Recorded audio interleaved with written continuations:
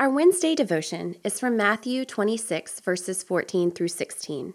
Judas agrees to betray Jesus. Then one of the 12, who was called Judas Iscariot, went to the chief priests and said, "What will you give me if I betray him to you?" They paid him 30 pieces of silver, and from that moment he began to look for an opportunity to betray him. This is the word of the Lord.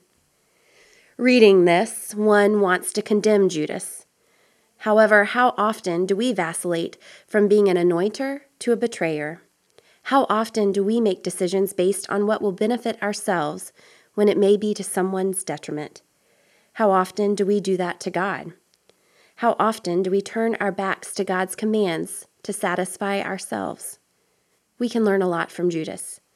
He was Jesus' friend and faithful follower, but he turned his back on Jesus for a financial reward. We must evaluate every decision based on what God teaches us to do, not on our own understanding. As you evaluate the main areas of your life, where are you looking to your own understanding for guidance rather than God's?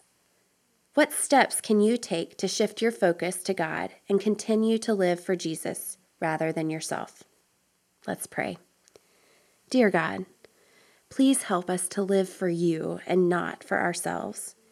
We know that when we live according to your will, we will bear good fruit and flourish. Amen.